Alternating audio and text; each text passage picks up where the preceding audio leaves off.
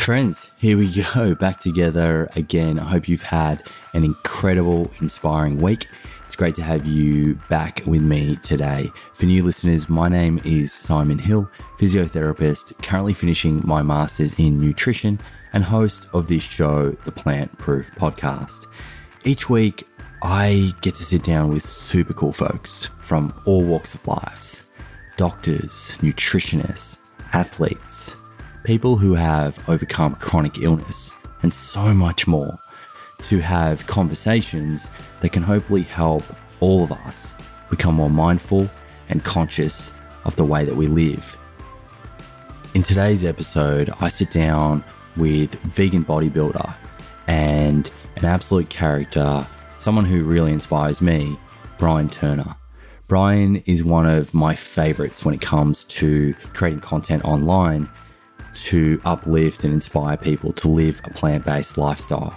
He does it in such a lighthearted and welcoming manner and does so with an incredible amount of energy. But beneath the humor lies a young man that has learned some invaluable life lessons.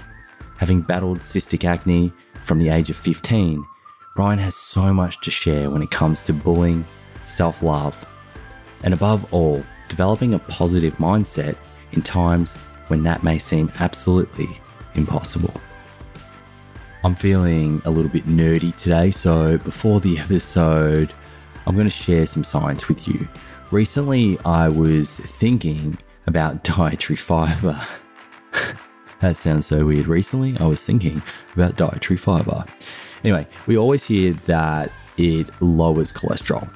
And the mechanism, as I understood this, was that dietary fiber helps carry cholesterol out of the body in the stool. But if you're on a 100% plant-based diet, you do not have dietary cholesterol. That's only found in animal products. So can it lower cholesterol via another mechanism? Well, it turns out the science suggests it can.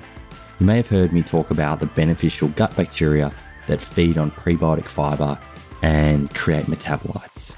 The metabolites, or short-chain fatty acids, such as butyrate, have incredibly healthful actions in the body. One of these short-chain fatty acids produced by bacteria munching on fiber is propionate, which has been shown to inhibit cholesterol synthesis.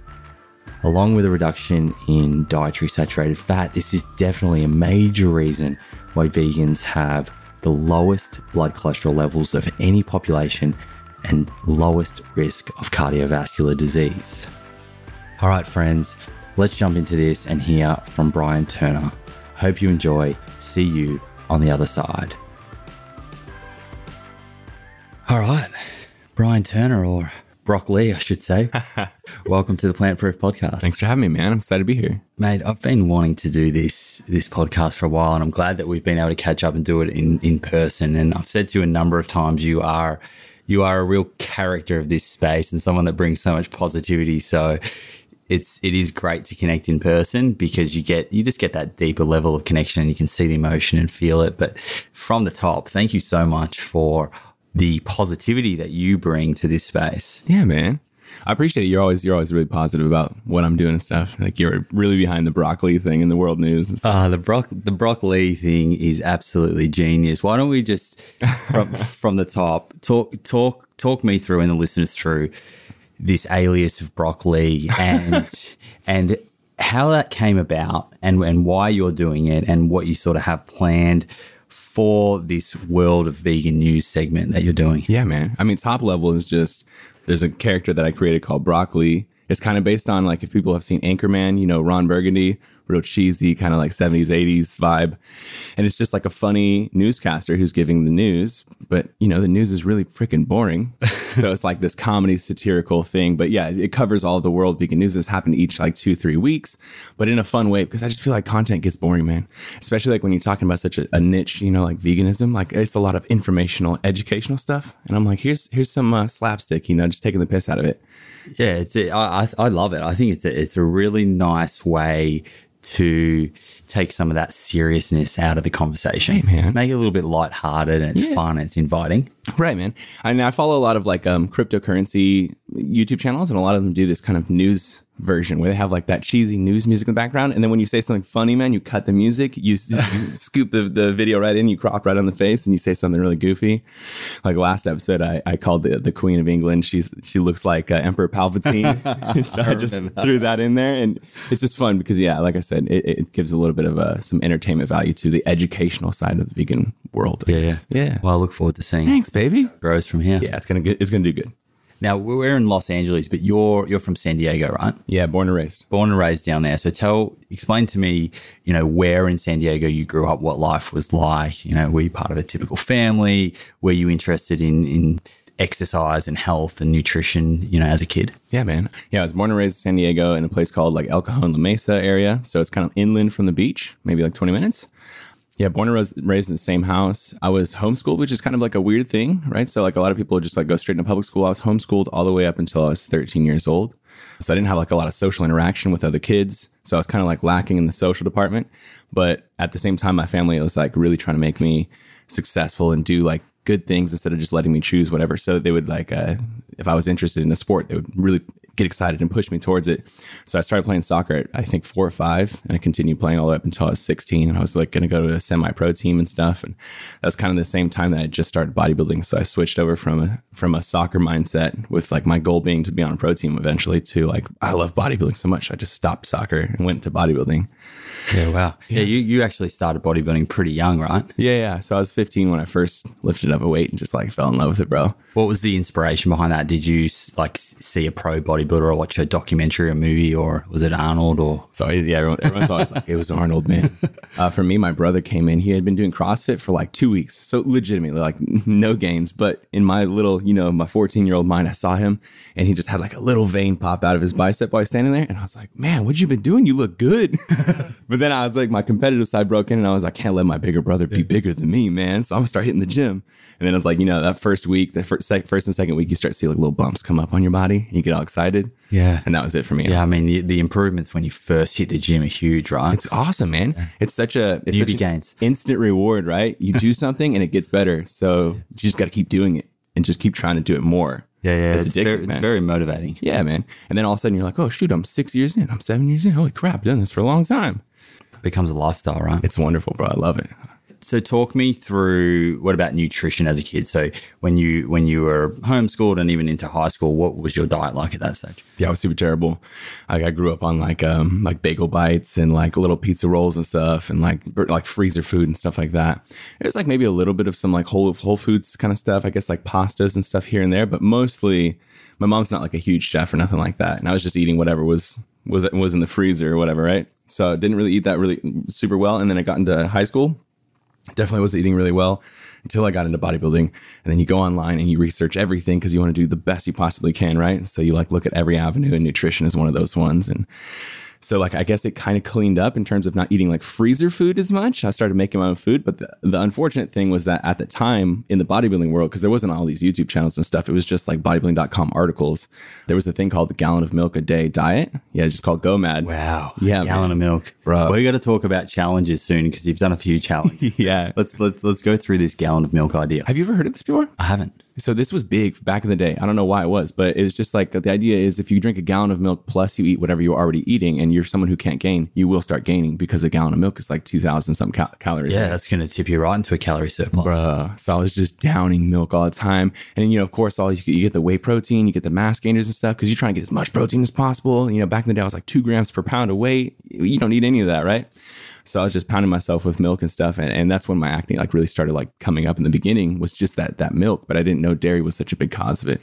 So anyways, yeah, just like, I guess, long story short, because we'll get into that later and stuff. It's just, it went from being like unhealthy to, in my mind, it was being healthy, right? Because I thought I was going to get gains. And I thought that was a healthier way to eat. But really, it was just as unhealthy because I was just pounding all this like processed. Was your brother doing a similar thing with his diet? No, he kind of like, he was in the CrossFit, but then he kind of stopped. He didn't really care anymore. And then he came back way later when he started seeing my gains. It was a full circle, bro. A little bit of rivalry. Yeah. It's always good. You know how it is. Is he your only sibling? No, I have 2 half brothers. So yeah, they're both half brothers, but I just call them my full brothers. And then I have a sister. Okay. Yeah. So you mentioned acne then, right? So that was when you were 15, 16, 17, around then? Yeah, exactly. 15 through 17 was like as it started getting worse. 17, 18 was when it was full blown, So talk me through that journey, I guess, when it when it first started, was it something that happened relatively quickly, like overnight, out of nowhere? Had anyone else in your family experienced this? So like my brothers had acne, but it was kind of like the normal amount of high school acne. You know, it feels like it's a lot, but it's just like kind of moderate.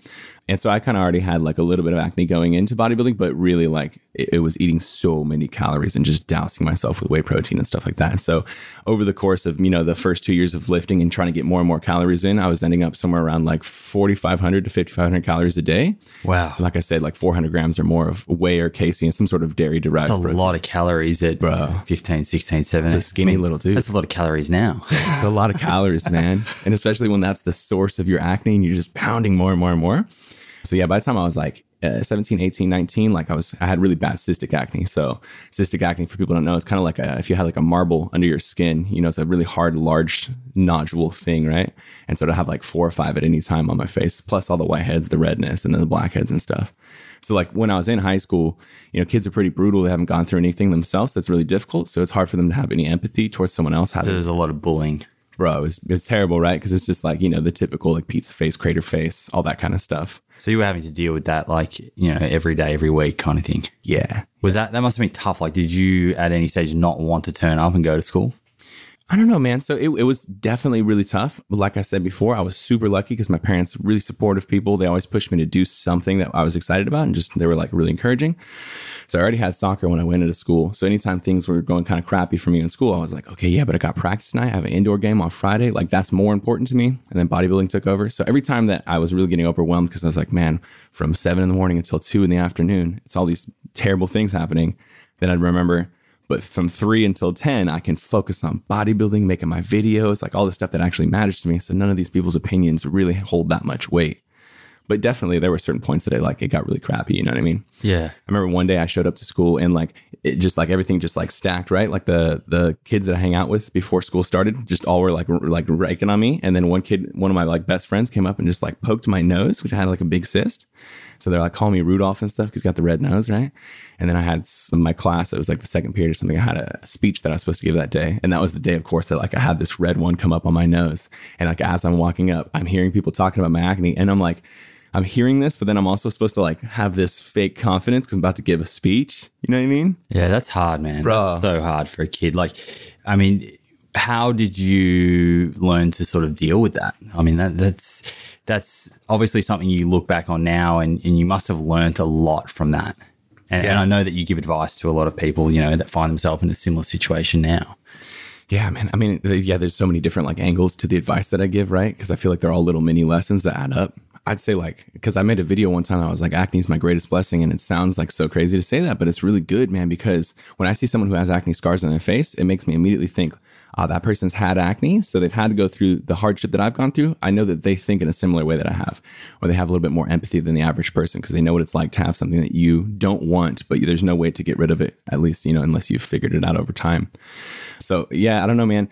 The thing I always say for people is when you're faced with this really hard thing like obesity or disfiguration or acne or something like that, is really find what makes you happy, what your passion is. And then, like I said just a minute ago, like when you have a passion, it's really hard for all the white noise, all this people's opinions that have no effect on your actual passion being able to be executed. It's hard to care about what they're saying when you have that passion to look at, and that's so much more important to you. And I've heard you also mention, which I thought was pretty helpful, that you are a strong believer in not retaliating to the bullying. Yeah, man. I feel like your subconscious, right? Like the words you say and the things that you think and the way that you allow yourself to be manipulated by things that happen to you and in the world. I feel like when you allow it to be negative talking, that bounces around your subconscious and you start to like develop a negative reaction to everything, right? So if you never allow yourself to like go into that space and you always have some sort of a silver lining, I feel like your subconscious, right? It's like 90% of your brain power is not utilized. And like for example, so this is what I always say to people, like, you know, when you're trying to think of an actor from a movie and it's not hitting you and you're just like, what was that guy's name? And then 10 minutes down the line, you're not thinking about it anymore. And all of a sudden it hits you and you're like, oh, it was this. It's because your subconscious keeps thinking once you set the task for your subconscious, right? And so for me, I'm always like, if I can keep my subconscious thinking on everything's going to be better, everything's going to be good, everything's going to work out, then that's what my subconscious is tasked with. And that's what it's going to try to do with every little mini action that I'm doing, even subconsciously, right? Yeah, that's cool. I love it. Yeah, that's why I kind of like approach it, man. There's no like, what's going to happen when you react negatively? What good's going to come to you? I mean, there is no place for bullying though, right? Like right. It is a really nasty thing, and particularly for kids. You know, kids are just trying to work out who they are and quite impressionable and vulnerable. Do you have any advice for, you know, someone listening who may be witnessing bullying, so may not actually be a victim of bullying, but may be witnessing it, and any strategies that they could perhaps employ? Yeah, man. I don't think you can really change the bully too often. It's kind of hard to do that. Usually the bullying comes from a reason, right? That person has a really bad home life or something like that. They're just trying to purge their negative energy on you or bring you down so they don't feel like you have a better life than them, right? So I feel like not approaching the bully, because a lot of people are like, you shouldn't do that. You telling the bully, like, you shouldn't be mean. So it's like, that bully's not going to care, right? But instead, like, it would have been really nice for me if somebody saw that people were bullying me and then they were like, oh, I'm a just go hang out with him and see if like we become friends or something like that. Because as soon as I started developing little circle groups of friends that I could go to when this group of friends was being weird, or I just found out that these people weren't kind of like the way I wanted to hang out with, I wasn't forced to hang out with them anymore. I was able to have these other people. So I guess just like being available as a friend so that that person doesn't feel trapped to be friends with this person who's bullying them, because now they have you, who's another friend who's actually a nice person. Yeah. Yeah. And I think it's also important, I guess, to also look within if you're finding that potentially what you're doing is bullying, right? Because sometimes things can start as a joke. It's true, man. Start lighthearted, right? And particularly in school situations. But there becomes a point where the jokes go too far. Yeah. Well, it's so true, man. Like, we all want to paint our picture as if like, you know, we were the perfect person and people were mean to us. But like, yeah, I was bullying people too, now that I think back on it. But it's just because you're a developing mind. You don't know like how things are and stuff. So it's okay to make fun of people because that's just what people do right now about whatever it is, you know, this gender or this like sexual orientation, whatever. That's just what everybody's doing, right? Then you have to think like, you know, is that the same thing that I'm complaining about, but just a different angle? You know what I mean? Yeah, well, I mean, that speaks to the point that you made earlier, that you're thankful for the acne because it's given you that perspective. Exactly, man. I'm super glad that I went through acne, even though it was like the toughest thing ever, man. It made me the person I am today. Yeah. Yeah. I wore glasses in primary school. Yeah. Did you get picked on for it? So I had a similar, you know what? I did get picked on at various times. I was pretty resilient. Yeah.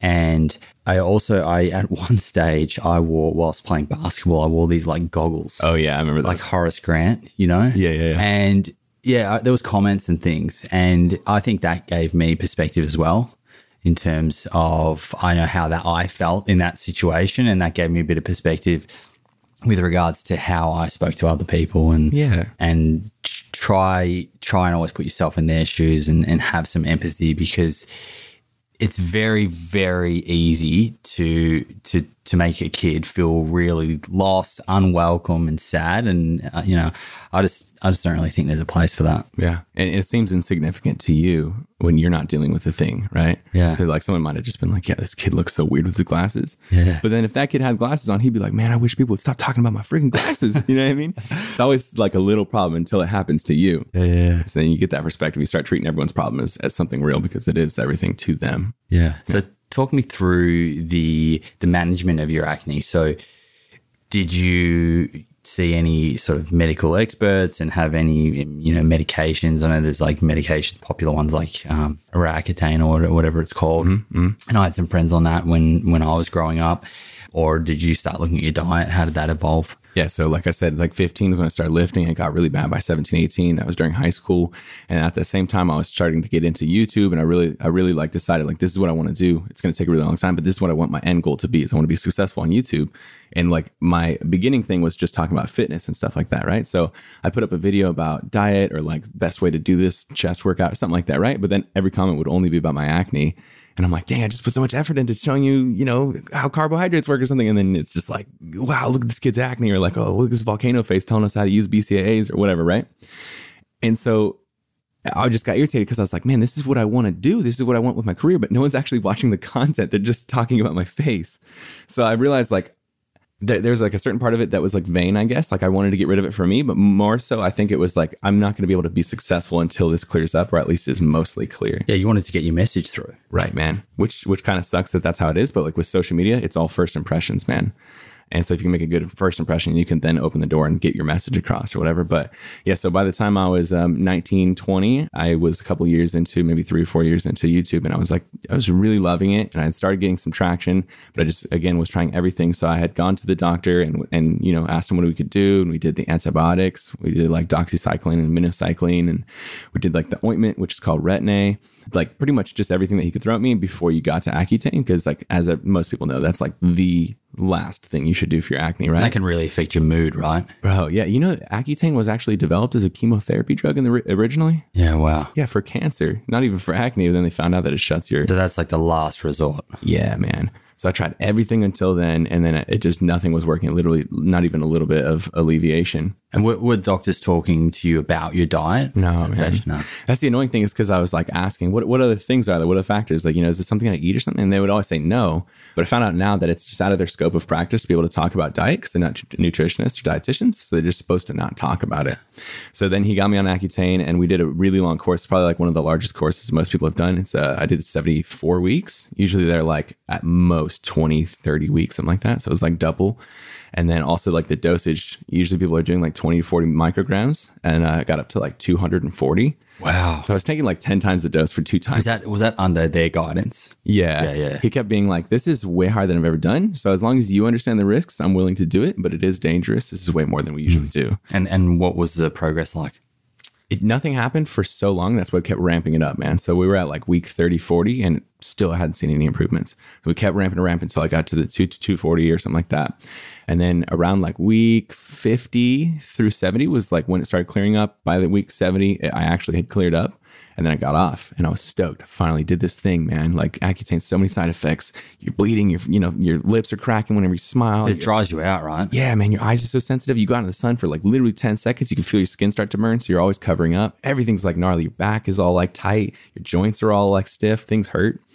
And so I was just stoked to finally get done with it, man. The mission is over. And then like 8 weeks later, bro, it started coming back, cystic acne again, bro. And it was because I hadn't been told about the dairy. And at the time I was really like into the fitness industry of YouTube. So I had companies just sending me like protein bars, like Quest would send me boxes of it, right? And so I'd just be eating them and stuff, and it would cause cystic acne. Around the last like 10, 15 weeks of the treatment, my doctor had finally mentioned that some of his clients had seen improvements by removing whey protein, specifically some of their like lifting clients. But he didn't say dairy, he just said whey protein. So I took the whey out and saw some improvements. And like went to like a pea protein or something at that stage? Or I went to an egg protein because like, I don't know why, man, but we're always, when you're not vegan, right? You're always just like, well, I just need to get that animal. I need that meat or something. Bioavailability. Yeah, exactly. What's closest to whey without being whey? So I saw improvements with that last piece of Accutane. And then I cleared up. Then I got back on the protein powders and stuff. And then I got the cystic acne back. And then I was like, okay, so it has to be this dairy stuff. And so I took the protein powders out. I figured if whey is made from dairy, take the milk out, take every like powder ingredient, everything, just go 100% dairy free. Saw huge improvements. No more cysts. After like maybe 12 weeks of doing it like full on, face was just like almost perfect. That's amazing. Just a few pinpricks. No cysts anymore, though. The cysts were such a big problem, man. Yeah, wow. Is that? And we'll keep going with your story. But is that something that's common? Like, that people reach out to you now, having gone through a similar experience with dairy? If somebody would have just been that person to tell me, I would have skipped all that Accutane. So many people will comment or message, and they'll be like, hey, man, I took out dairy because I saw your stuff 2 months ago or something like that, and all my cysts are gone, or like it's a 70% improvement or something like that. Well, that must feel good now that you can give people that advice before they have to turn to medication. Yeah, that's like part of the reason I like to put that acne content out there, because I wish I would have been there for me when I was doing it. So now I can help people out with their thing. Okay, so you took out dairy and your skin cleared up. Yeah. It must have felt really good, because I can imagine at the end of the 74-week, after that period when it came back, you would have been pretty disheartened, right? Yeah, Having gone through all of that. Yeah, and I'm like, what's next? There's not another option. So I'm just plagued with this forever, I guess. So you did the dairy thing, and thankfully that worked. Yeah. Then I'm interested in how you've gone from sort of that point in your life with your nutrition to then a fully plant-based diet. Like what inspired the further changes that you made? Well, so I saw those huge improvements from taking the dairy out, and I was like, with that, of course it has to do with the actual dairy, but I just feel like also the way that we like manufacture all these animal products and stuff, and especially in America, it's like so mass produced, So I was like, maybe I'm getting a lot of hormones from the dairy. And I was like, well, meat obviously has a bunch of antibiotics and hormones pumped into it because we want those cows big and stuff. So there's a lot of sale on it. And so I was like, okay, well, maybe I'll take the meats out. I'll up my veggies. That's probably good for your skin, and drink more water than I usually do, be more attentive to it. And then it just like made everything even better. Just those last bits of redness, those last bits of just white heads and stuff cleared up even more and stuff. So originally it was completely just based off of trying to further my acne progress when I went vegan. But then from there, you know, you go and you see Earthlings and Cowspiracy, you kind of start getting the other avenues. So those other pillars. Yeah, exactly, man. So yeah, people always like, you know, what did you go vegan for? And I'm like, I wish I had a little bit better of a story, but it started just for me. Then I started finding about the ethical and the ecological impacts. And then now I would say probably number one is ethical for me. Yeah. And, you know, I don't think there's anything wrong with that. It's the health that opened your eyes up as soon as you were able to investigate a little bit further. Then you were clearly tied to these other pillars. And I think that's super common. It's so common. I think it's very rare that someone enters veganism from sort of one pillar and doesn't start to then think about the importance of the other pillars. Yeah, I 100% agree. So was that transition a gradual transition of sort of, okay, let's try and remove chicken. What can we put in? Like how did that play out? Yeah. So the dairy was easy, right? For me, the dairy is easy because it was like really acne based. And it was just like the meat and stuff, you know, I could get away with eating some meat and not breaking out the next day. I had done some experiments where if I had a dairy, like one serving of dairy, within 24 to 48 hours, I'd have a new cyst. So like the meat I could kind of get away with, right? So like you're saying, it was kind of like a little transition to it. Like I live really close to the border to Mexico, so we have a lot of Mexican influence. And that's some good food, bro. Yeah. So one of the last things was like carne asada fries. It's a really good thing. But now I just have like the same thing, but minus the carne. So it's like a guacamole and like vegan sour cream and vegan cheese. But then after I got rid of that, then the last thing was sushi. I feel like a lot of people, sushi's their very, very last one. Yeah. Because we disconnect the fish from the animals, right? Yeah. And it's also, right, when you think of sushi, you think, oh, you can't have that without fish. But truly, you don't actually, it's not the fish you're tasting, right? You taste the wasabi, you taste the ginger, nori, the seaweed, the nori, and all those flavors come together with the soy sauce. And that's the experience. I actually was similar. I thought, sushi's going to be really hard for me. Right. But, you know, truth be told, when you can replicate the texture of the fish in the middle with something else and you get all those other flavor combinations, you don't know the difference. Right, man. Yeah, and it's really about having cold rice with that kind of like fishy, the seaweed flavor, and then anything else you throw on there is just a bonus. Yeah. I've seen you make a few sushi rolls on your story, mate. Oh, baby. I love them, man. So good. Speaking of Mexico, I've got a funny story. So I rented a car with my brother from San Diego one year, and they specifically said, do not drive into Mexico. Yes, that's what you did. I didn't mean it. I didn't mean it. What do you mean? So we're like, my brother and I are like, let's just go down and check out Tijuana, right? Okay. But we were told that there was going to be a clear place where you could park before you got into Mexico. No. Now, I don't know if we took the wrong turn or whatnot, but all I remember is being on the freeway, and next thing I know, it was welcome to Mexico.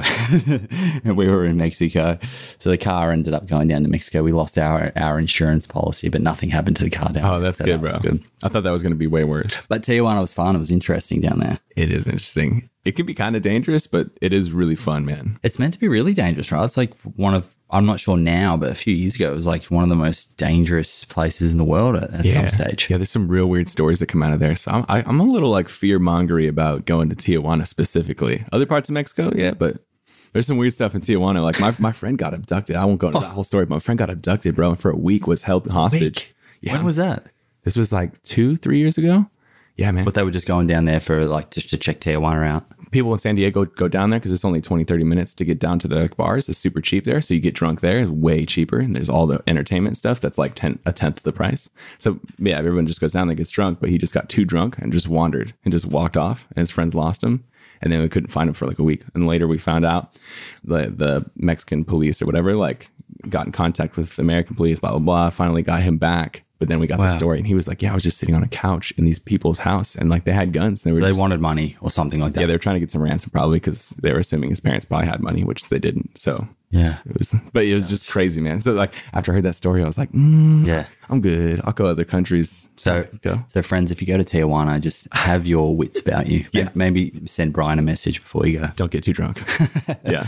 Okay. So you're making these changes to your diet, doing the whole chicken meat swaps, but you're also bodybuilding at this stage. And you talked before about reading, things on bodybuilding.com and obviously at the gym, you speak to a lot of people and you pick up a lot of bro science and no doubt that's where the gallon of the milk and whatnot came from. And we've all been through the bro science stage. Mm-hmm. So you must have had some fears in the back of your mind. Obviously you felt confident that this was going to be the best thing by your skin, but did you think, okay, am I going to lose these gains that I have worked so hard for? Yeah, 100%. I was totally in that like avenue, right? Where I just thought, yeah, vegans probably have like 20% lower performance level or something. You never know, but I totally believed that veganism wasn't the way that would be the most muscular.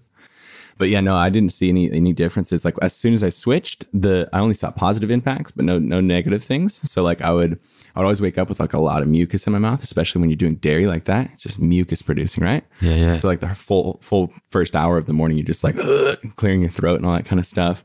I'd always be like super inflamed everywhere. My face used to be like really puffy. I call it like moon face.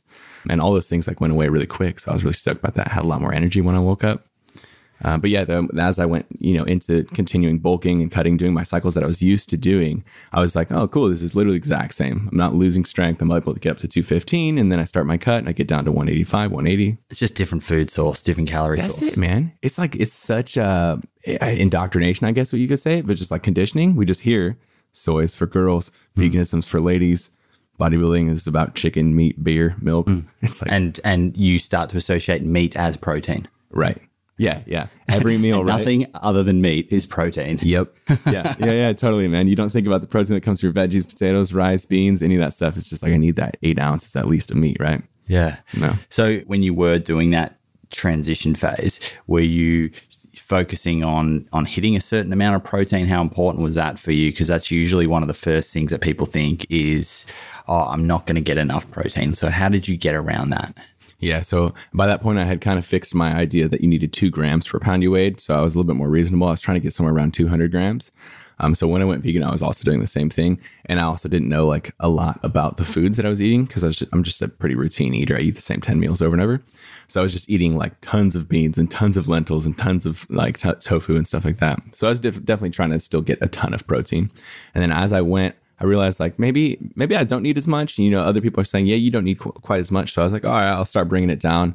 And so then right now I aim for somewhere around like 130 to 150 grams of protein. And I'm just over 200 pounds. Yeah. That's pretty achievable. Yeah, man, it's no problem at all. Like sometimes I'll just be like, oops, I accidentally went way over that. And I wasn't even thinking about protein. So do you have a sort of protein powder, 1 or 2 shakes a day or something? And do you take any other supplements like creatine or any of those other sort of common ones? Yeah. So I use Viva Life protein. I usually have that right in the morning with my smoothie, just so I can get some quick calories in. And honestly, like I wouldn't necessarily use protein powder if it wasn't provided to me. It's just that I really like the thickness that adds to a smoothie, makes it not so watery. Yeah, it tastes great. Yeah, man, it's really good. But it's not like I'm like, I need that as an insurance policy because it's impossible to get protein on a vegan diet. If I didn't get the protein powder, then I would still hit those targets easily.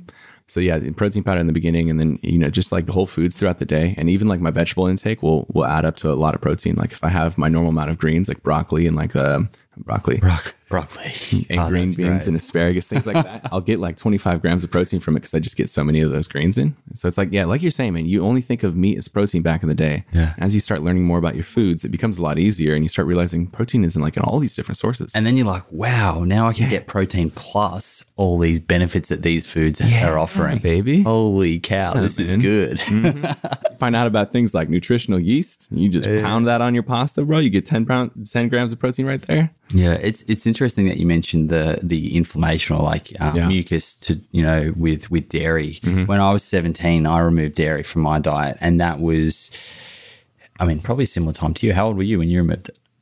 I was a little bit older, so I'd done the Acne and stuff. So I was 21. And I'd done that because I just connected every time after I was having dairy. Mm-hmm. I was just feeling crap. Yeah, I was feeling lethargic. Yeah, I was feeling tired, super tired, and And I was going through a similar period where all the TV ads were like, drink a glass of milk, it's strong bones. You know? And if you're like, I just thought, you know, I'm playing football, basketball, working out. I need this. I thought it was a need, not a want. Right. And when I removed it though, that was like, I remember the drop in like inflammation and phlegm. Absolutely. Crazy. It's good, right? Yeah. Were you nervous about bringing it out too? Because you were like, okay, it's good for my bones. So if I don't have it, were you nervous about something like that? Yeah, I was a little bit. But I kind of did enough research at that stage to know that I probably didn't need it. Yeah. And I didn't make any other changes to my diet for a long period after that. But I did feel great. And that was like my first experience connecting what we eat and how we feel. That's cool, man. Yeah. Yeah. Yeah. I just was so into the meat thing, right? That I just didn't realize that you can get calcium from vegetables and stuff. So yeah, for me too, I was like, I have to have milk every day for my calcium. Yeah. It's crazy. We just don't know much about food. People don't realize that you know, regular food is how people call like eating meat and stuff, but really you're just eating like the same 6 meals over and over. You've never expanded your horizons. Absolutely. Right? Yeah. Talk to me about now, I guess, like the basic principles of when you're making a meal or food prepping or whatnot, and what are you concentrating on in terms of building that meal? Yeah. So it's always, for me, I need a lot of calories, like I said earlier. I need a lot of carbs. I'm definitely not shy of carbs. So it always starts like, what's the carb source going to be? And then that's usually going to be like what flavor is dictated, right? So if it's going to be potatoes, it's usually going to be like ketchup kind of based thing. If it's going to be rice, it's going to be something either like salsa or teriyaki. And so from there, then you like build the rest of the meal. So then it's like, what can I do with protein, right? So it'll be like beans or lentils or some sort of like tofu. tempeh. Yeah, tofu, seitan, things like that. And then of course I always want to get my greens in. So it's basically kind of the same thing as before. It's just instead of thinking like protein meat, I just think protein, one of these like 15 different things that are amazing. Yeah. I haven't had a lot of seitan, but recently I've been having it and really enjoying it. It's good, man. I really like it. It's good as if you like slice it thin because it's kind of salty and use it as like a lunch meat. Yeah. And like it kind of looks like a sausage. Yeah, it does. It looks gross. Like you first see it, you're like, the heck is that? It looks like rubber or something, but it's really good. And outside, you mentioned sort of protein powder and whatnot. Do you have any daily supplements that you take? Oh, right. Yeah. So, sometimes I take creatine. Honestly, if I'm not taking it, it's just because I forget for a while. I will take, for like a pre-workout, I used to take like hardcore, like super crazy pre-workouts, or like I drink a big Monster, and I've kind of got like healthier with my mindset about things. So I usually just use coffee as my caffeine source, and then I'll use beet juice.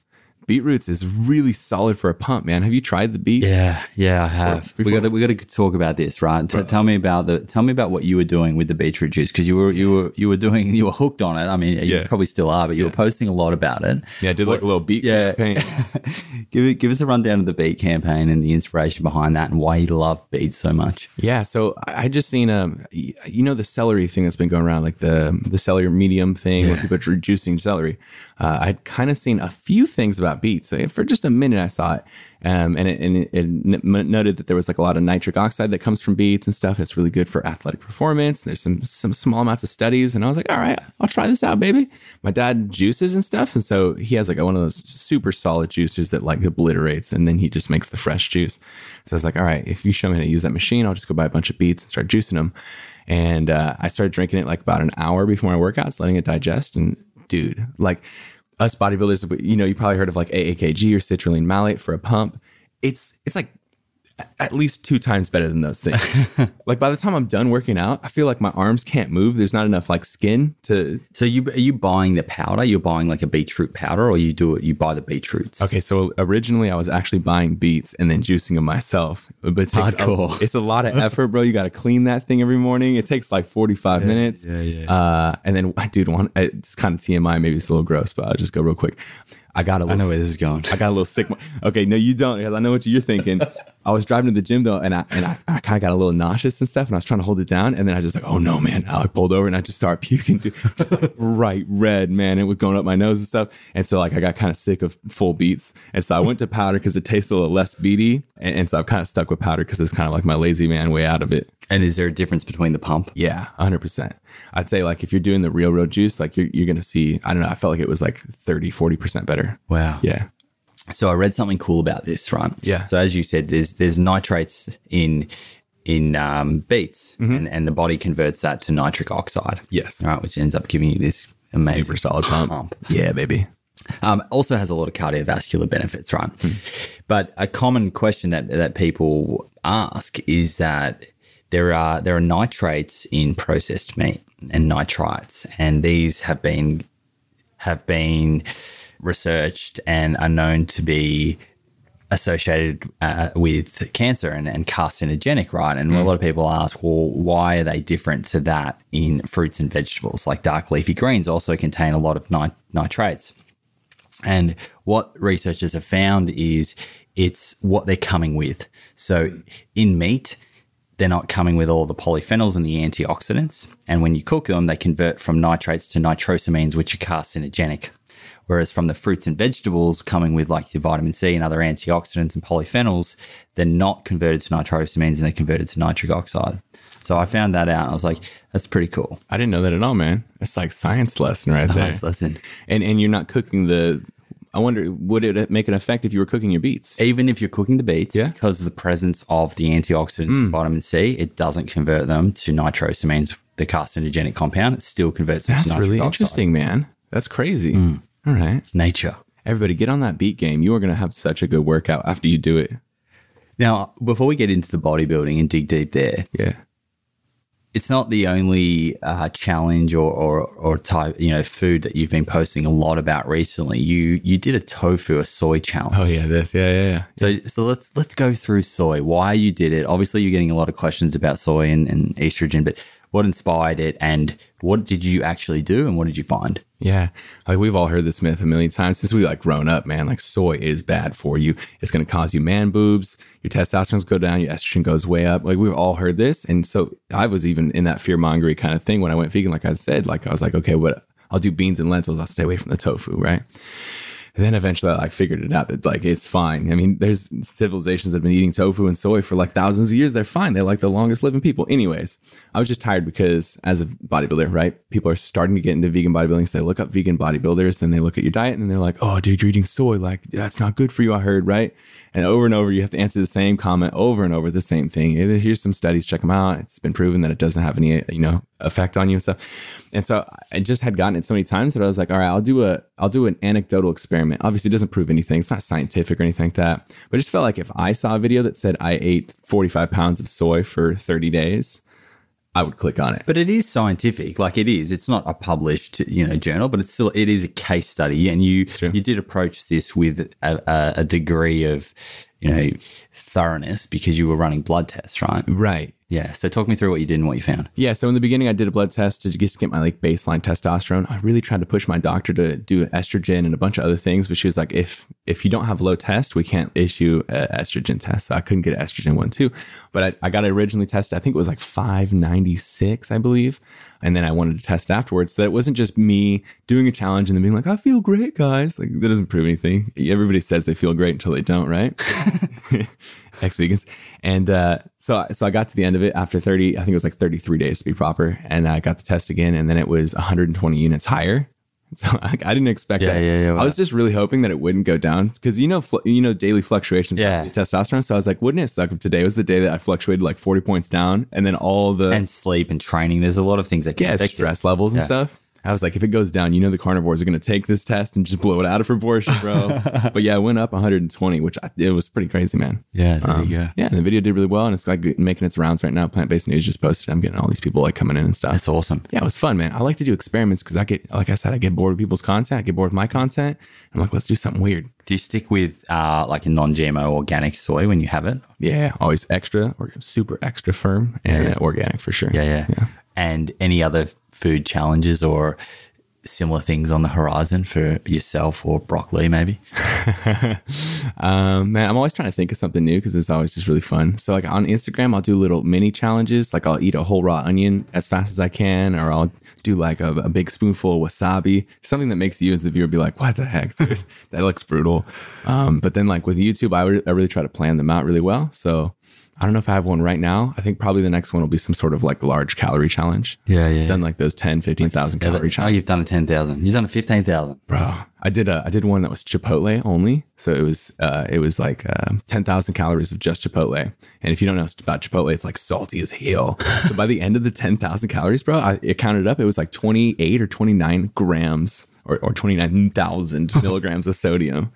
It was brutal, man. Yeah. It was brutal. Probably wouldn't recommend that for, I felt so for bad. the everyday person. It's a good video though. Yeah. I'm sure it went well. If you ever have any things you'd like to see me ingest, bro, as a challenge, you let me know. Yeah, let's put it out to the listeners. If you're thinking about something, let's send it to Brock, let's send it to Brian, and let's get this next challenge going. I'm excited. As long as it's in the name of science. Yeah, I'm all man. for it. I like experience, man. Use me as the guinea pig. Okay, so let's talk about bodybuilding. You mentioned before you started when you were like 15 or 16. Yeah. And that was inspired through your brother starting with some CrossFit and a bit of rivalry there. Yeah. How has your training changed over the years? Sort of talk me through, the evolution of the different training styles that you've tried and the results that you've seen. Yeah. So like I said, when I was first starting, it was just like internet articles off bodybuilding.com. And most of that is based off of like people who are already pro bodybuilders writing stuff. And if you don't know, most pro bodybuilders, they're like massive dudes. They're on human growth hormone steroids. They're like 300 pounds type stuff. So like the stuff they're telling you to do is based off of their body. But you're a little dude, right? You're natural and stuff, right? 130 pounds trying to gain weight. So I was doing a lot of those workouts, which would be like completely isolated. So literally there'd be like a day for just biceps and like rear delts, no major muscle. So yeah, I'd have 6 different workouts, but instead of combining and doing these splits, it was all just an individual day. And you were just hammering that out for how long? Like years or? That's probably like the first two years. Wow. And you're right, because you're just doing what you can and you're seeing progress no matter what you do. So you're like, this is working. Yeah, I don't want to hear from you because I know everything. And you were just sort of going in there for like an hour and just hammering your biceps. Yeah. So you would have been, was that like it? Were you also like the sorer the better? Yeah. The whole bodybuilding bro science experience, man. Definitely just going hard with like the bro science. But yeah, as you go, you like learn more. And so you evolve it. And then, I started doing splits and stuff, kind of like the traditional bro split where you do like push, pull, legs, upper, lower. You do like Mark Toe's rip toe, his 5x5 strength program, things like that. So I was just trying all the different stuff. Like, there's one that's called German volume training. It's really good even to this day. It's really fun.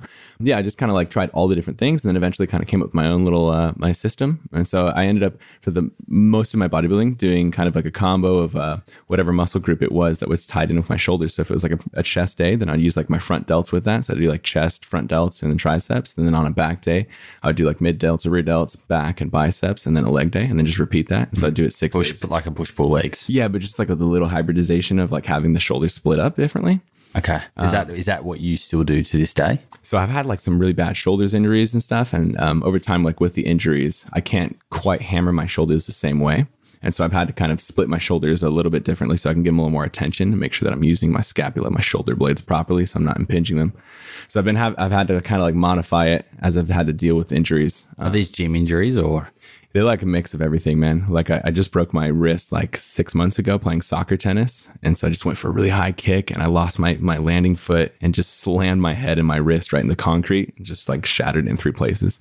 So this has been like a bunch of different combos and like I broke my ribs twice and my clavicle up here broke. And so like because of these things get tight. The muscles and the fascia around that tighten up and cause my shoulder to naturally internally rotate. So I have to do a lot of work each day to externally rotate it and get it ready for my workouts. Yeah. Some days it's more cooperative than other days. And you've done a few competitions, right? Yeah. So I've done 3 now. And I want to do my next one probably towards the end of 2020, I think. Okay, amazing. Yeah, man. Have you got your eyes set on a particular competition or location or? So I've always done the NPC. And then like if you do really well in NPC, then eventually you can maybe make it to the IFBB and stuff. So what's the NPC? It's called the National Physique Committee. It's just the most ubiquitous one. It's everywhere in the world. It's like if you hear about Mr. Olympia and stuff like that, okay. that comes from NPC, turns into IFBB pros. So if you want to be a pro on any major stage, you're going to have to go through NPC first, but it's not tested. So you go up, you show up on the day and you're backstage with all the guys and then the dudes are just talking to you and they're like, what stack you on? What's your Is that a big thing? Like what percentage of guys do you think would be using steroids or performance enhancing drugs in that competition? Huge, man. I think like most of them, right? Because everybody wants to win and they're not worried because they're young right now. So they're not worried about the future. They're like, I feel great. If you use steroids, I can get bigger. So yeah, backstage at those competitions, people always ask me what I'm on and stuff. And they're explaining they're on Tren and they're on Anavar and Winstrol and all this stuff. And I'm like, dude, I'm literally on nothing right now. Like I feel not pumped next to you guys. You guys look good. And this is contest prep 16 weeks in. And so I've done that each time, all 3. And the last one, I really realized like, yo, I'm not going to do well here in San Diego where it's really popular. And because it's so popular, the people who are the best are going to be the ones who are on steroids. I'm just not going to win as a natural. So this next one that I do, I'm finally going to actually take the effort and drive to however far it is to get the natural one. Because the one that I'm doing is right next to my house. So that's why it's so convenient. Oh, okay. But I'm not going to do well in one that's not tested. Oh, so you can go and do a tested one. Yeah, man. And they'll do a polygraph test and they'll do a blood test at random date. So like within a 9-month period before the thing, they could just show up anytime and you have to give them blood or pee. That's cool. That way you can't like dope it and like stop 4 weeks out and clear your system and things like that. Yeah. So I'm excited to do that because like this will be the first time I actually get on stage and I'm like, there's a chance I might win here. You know what I mean? I'm actually in the competition because when you show up and everyone's on steroids, man, you're like, I look like crap. Yeah, and that must be disheartening if you are training your butt off. Yeah. And it's not an even playing field. It sucks, man. But whatever. Yeah, what can you do? You just compete against yourself. It's not part of that competition, I guess, right? Yeah. So it is what it is. Yeah. And like winning is one thing, but it's also really fun to just see what your body looks like the next year, see how conditioned you can get, all that kind of stuff. Yeah, you versus you kind of thing. Yeah, exactly, man. So if someone's listening and they are, let's say they're new to the gym, how would you recommend that they approach their training as a newbie? Yeah, I would say it's really tempting to go hard real fast. And you have, especially if you have friends who are in the gym with you and who've been doing it for longer than you, they're going to be putting up 2-3 plates on things that you can only put up like a 10-pound plate on, right? And so it's going to be really, really, really alluring to just start racking weights up and doing any form. That's where I was in the beginning, and that's what caused a lot of my injuries, I think. So I would say be really careful, have fun and push yourself, but also realize when your form has completely deviated from a correct form to some weird, dilapidated thing, don't let your friends push you to do weights that you shouldn't do. Take it easy, take it slow, do a lot of research. YouTube videos are probably your best friend because you can actually visualize it instead of reading articles.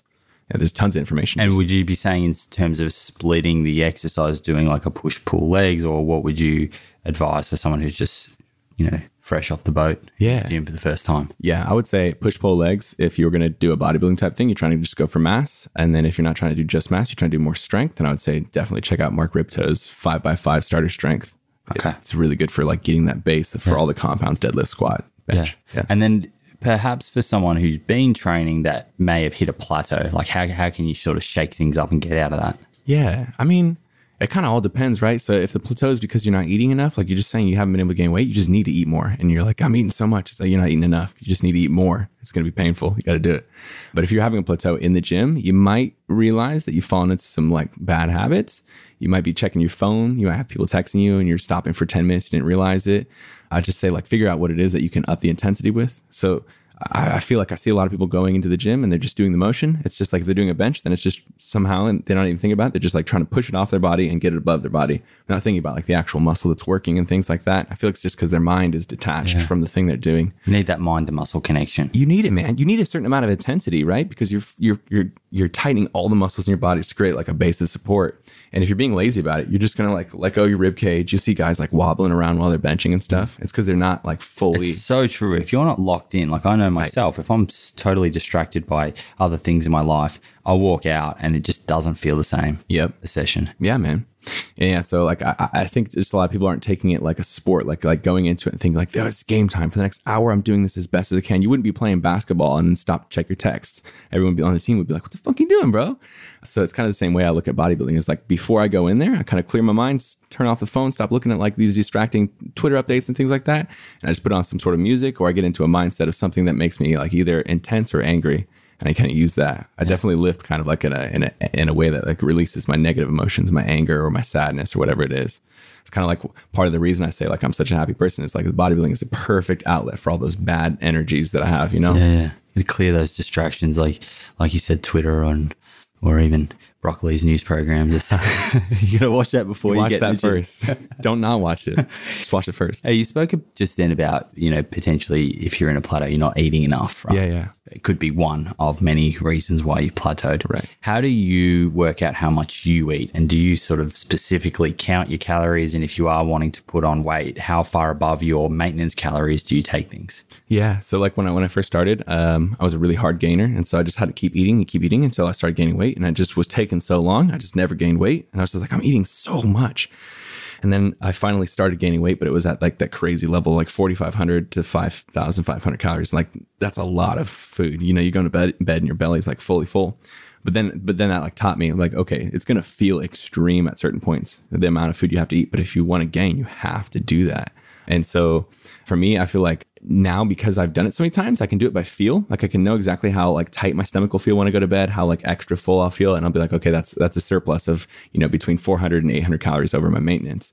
But when you're first starting, you definitely should track it and just keep going up and up and up. And then once you start to see, I'll usually say something like half a pound to a pound of progress a week while you're bulking, then like whatever that calorie amount is, like know that amount. Continue tracking it until you can kind of feel what that feeling is. And then you can stop tracking for a while. And as long as you're still getting that half pound to a pound, you can stop tracking. So if you're gaining more than, say, half a pound to a pound, you're potentially going a little bit too high and probably gaining a bit too much fat. Yeah. And then it's just going to take so much longer to clean up during the dieting phase, the cutting phase. Yeah. Is there any actual benefit from a strength and muscle building phase of going too high?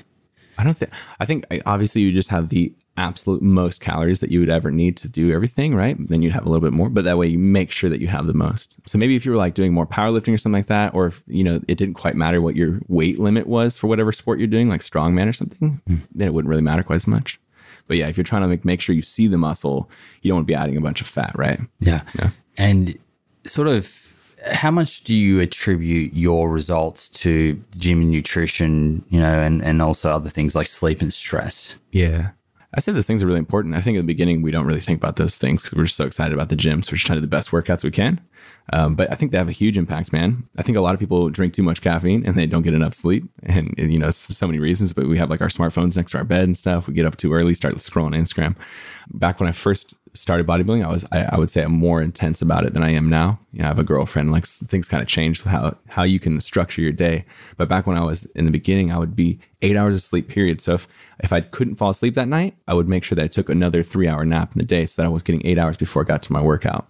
And if you don't get enough sleep, not only like you're not going to perform as well because you're not as well rested, but also you're going to release a lot more cortisol. And the cortisol is going to make you, it's not going to make you like work out as well, but you're also going to lose muscle. You're going to be gaining fat easier. There's so much that's tied into every factor of your life. Stuff, yeah. Yeah, man. And there's so many other factors than just food and your workouts, but people don't really give those the credit that they deserve. Yeah, it really needs, for optimal results, it really needs a whole lifestyle approach. Yeah, man. Yeah. And like water is another thing that people just like severely undercut, and they think they drink a lot of water until you actually start tracking it. You realize you have under a gallon a day or whatever it is. You could be a bigger, smaller person. But like for me, I need usually about a gallon and a half to 2 gallons to feel really hydrated for my workouts. And then you start drinking that water. Then you hit your workout next time and you're like, oh my gosh, it was 30 times better, man. Like I got a big pump.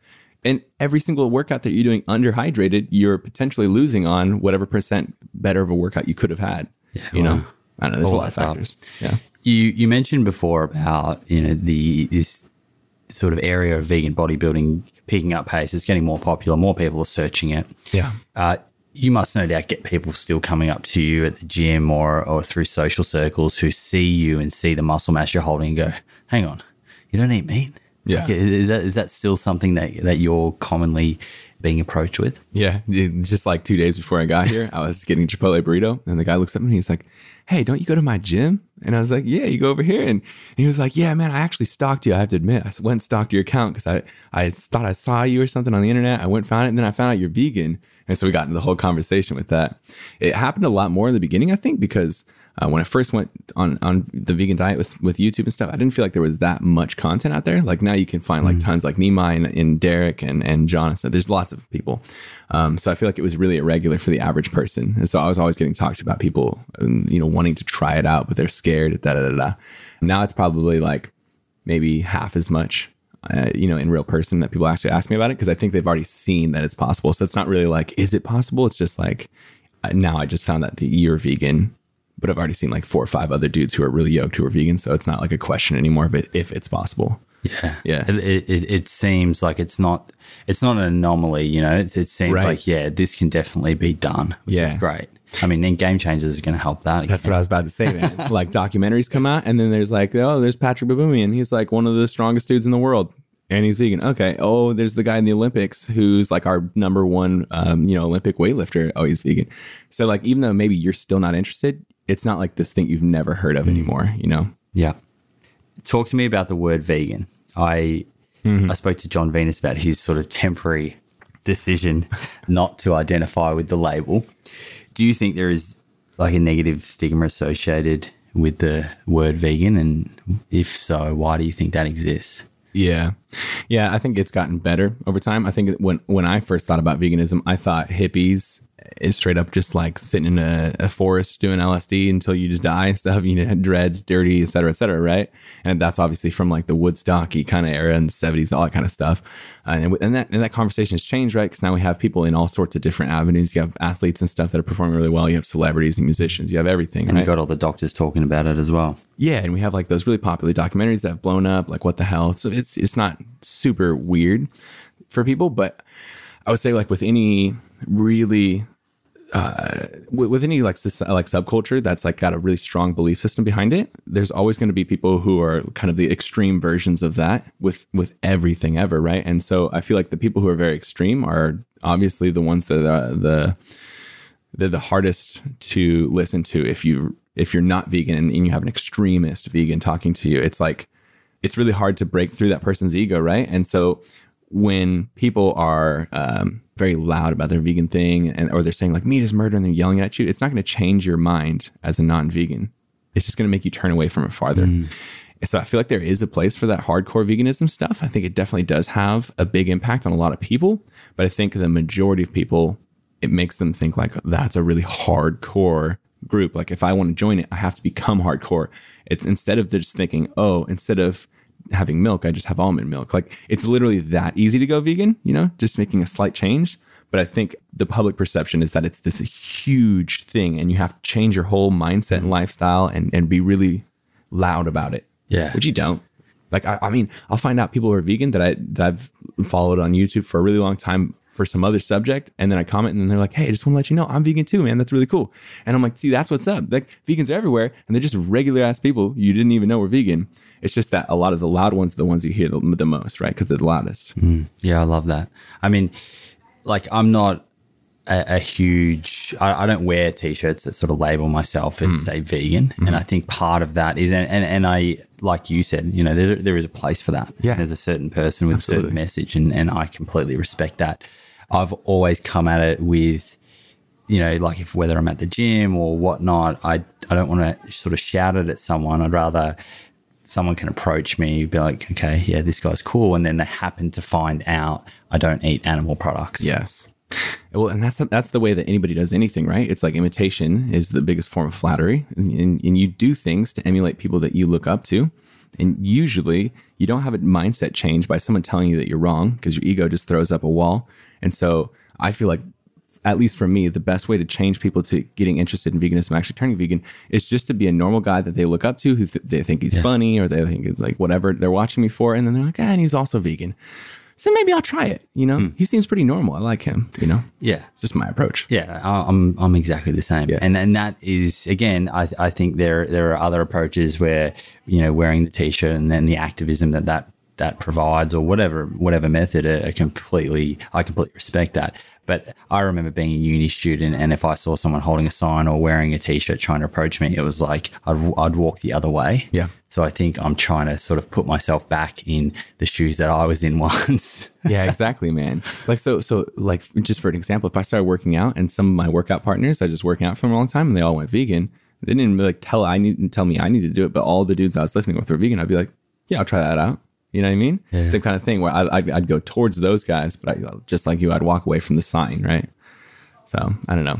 It's different for everybody though, because then I also had people who were like, I went vegan because Vegan Gains screamed at me, you know what I mean, on the videos. And then I was like, maybe I should check that study out that he's screaming about.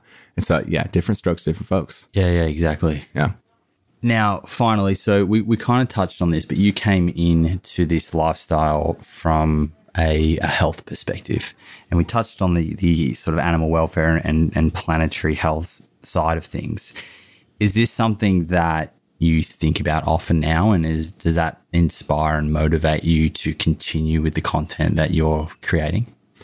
Yeah, I am not someone who really follows a lot of accounts to, like, you know how like a lot of accounts will post like slaughterhouse footage and they post a lot of stuff that like helps people go vegan.